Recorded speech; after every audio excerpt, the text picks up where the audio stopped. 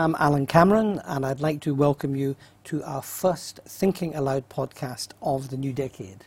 This is brought to you by BNP Paribas Securities Services, and in this edition, I'm lucky enough to be joined by Marie Verstraeten, who's the BNP Paribas country head for the UK. Good afternoon, Alan. Welcome to our podcast. Happy to be here.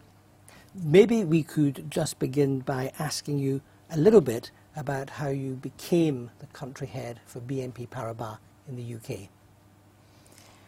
Well, the UK has been my home base for more than 20 years now.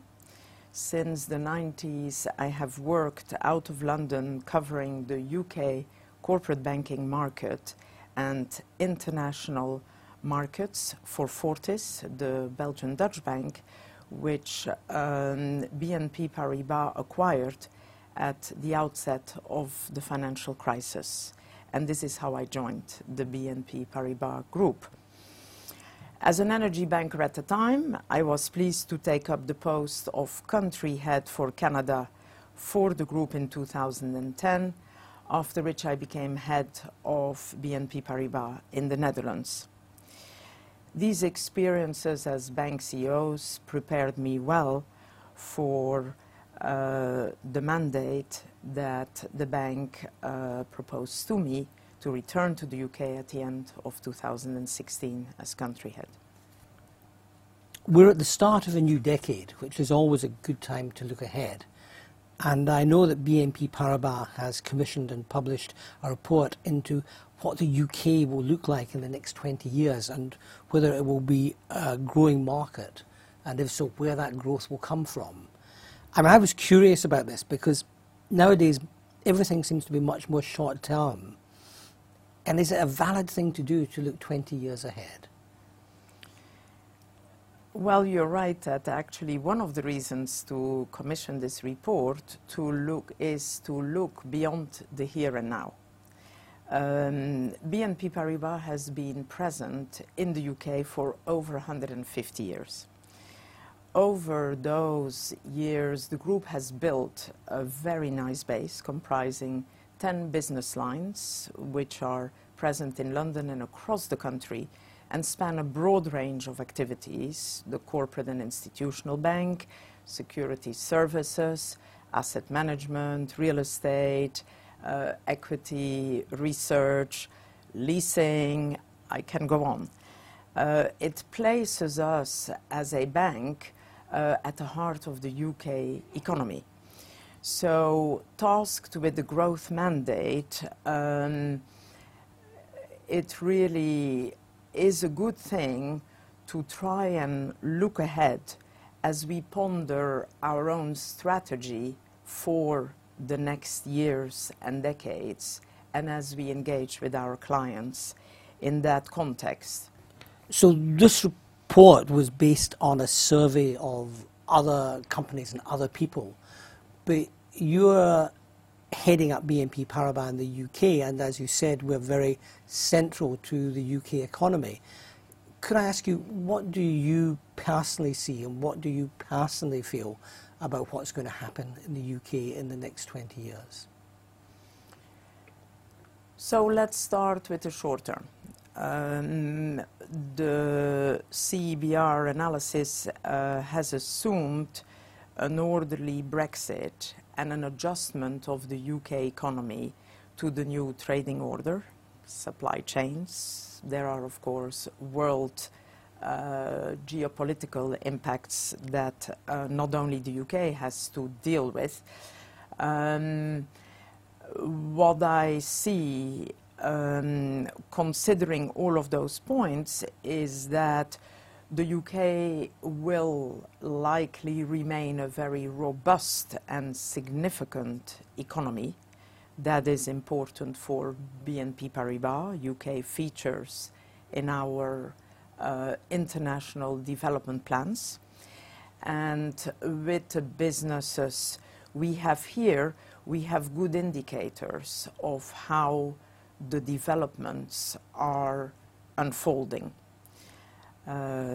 Typically, when the report mentions that innovation in science, technology, health and social care will be at the heart of the trends, and that the sustainability is going to be front and center, considering the commitments that the UK government, the previous one, has made to net zero emissions by 2050, then I can absolutely understand how those innovations will drive the way in which sectors like, you know, science, admin and support, which the report brings out as the one that will expand most rapidly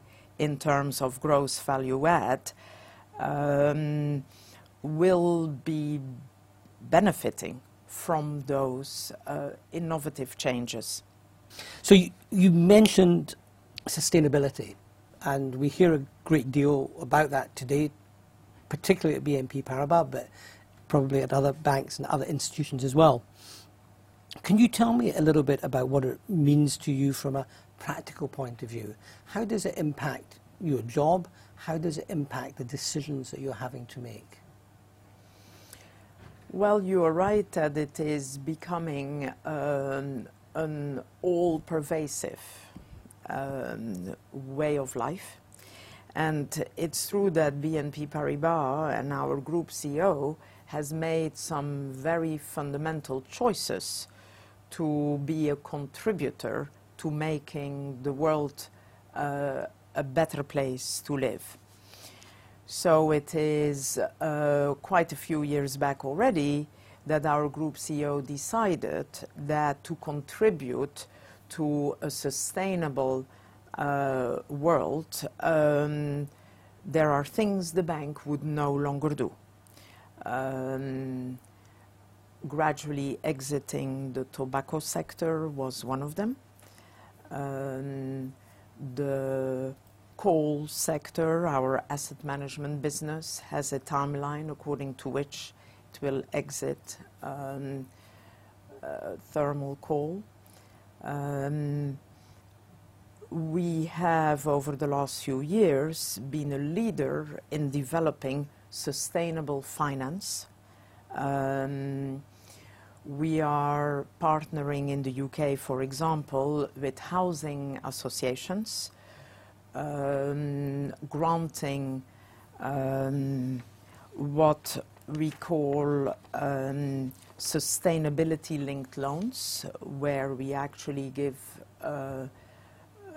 discount, so to speak, on the interest that we charge if the housing association brings back some of its unemployed residents into work and reinvests the interest savings into community projects. So it sounds as if the role of running a bank in the UK is almost changing from being an institution to deploy capital effectively and profitably to something almost more akin to social engineering.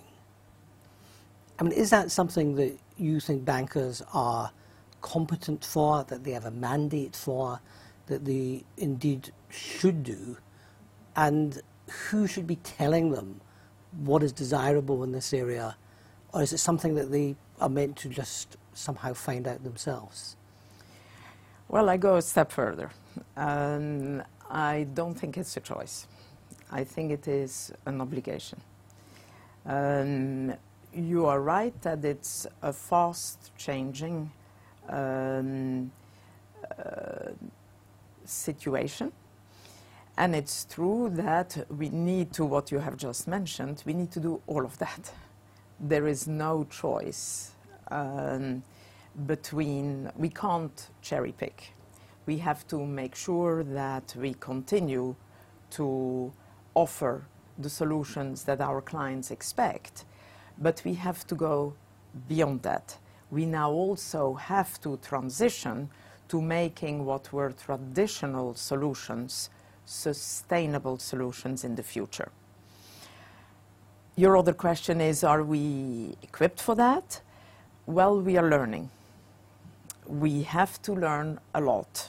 But it is probably the first time in my career that I see that actually internally in the bank, all of our employees want it.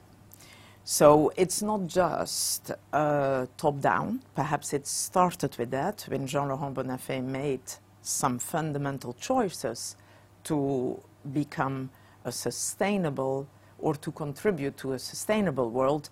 Now everyone, I think, generally sees that that is the only way we can go. So people not only want it, they actually require it. It doesn't happen overnight. So energy transition, by its very nature, will take a long time. There is a big energy mix which will be in existence for a long time, but we need to start, we need to accelerate the change in the energy mix. And I meet a lot of clients who are indeed looking to us to share our thought leadership, and from there they can then share with us the solutions they can come up with. So it's complex, but it's absolutely fascinating, and it is the only way to go.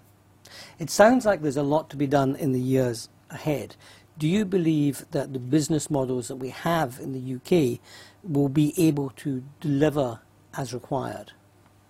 You are asking a very broadly based question, so let me mention a few thoughts in that regard. I think the UK is a good base to conduct transformations.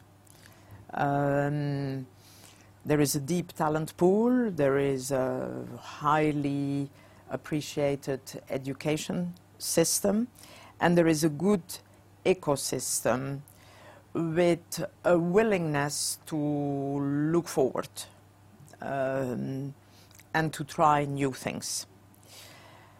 I think that's a good environment to indeed evolve, to transform. And certainly in the financial sector, we see in London, but also beyond, Manchester, Leeds, a lot of innovation. Fintechs have sprung up in the UK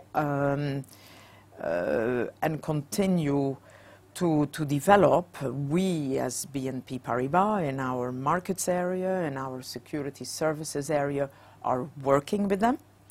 And I think that will be increasingly part of the future model, where organizations will insource competencies they may not have themselves. We all know that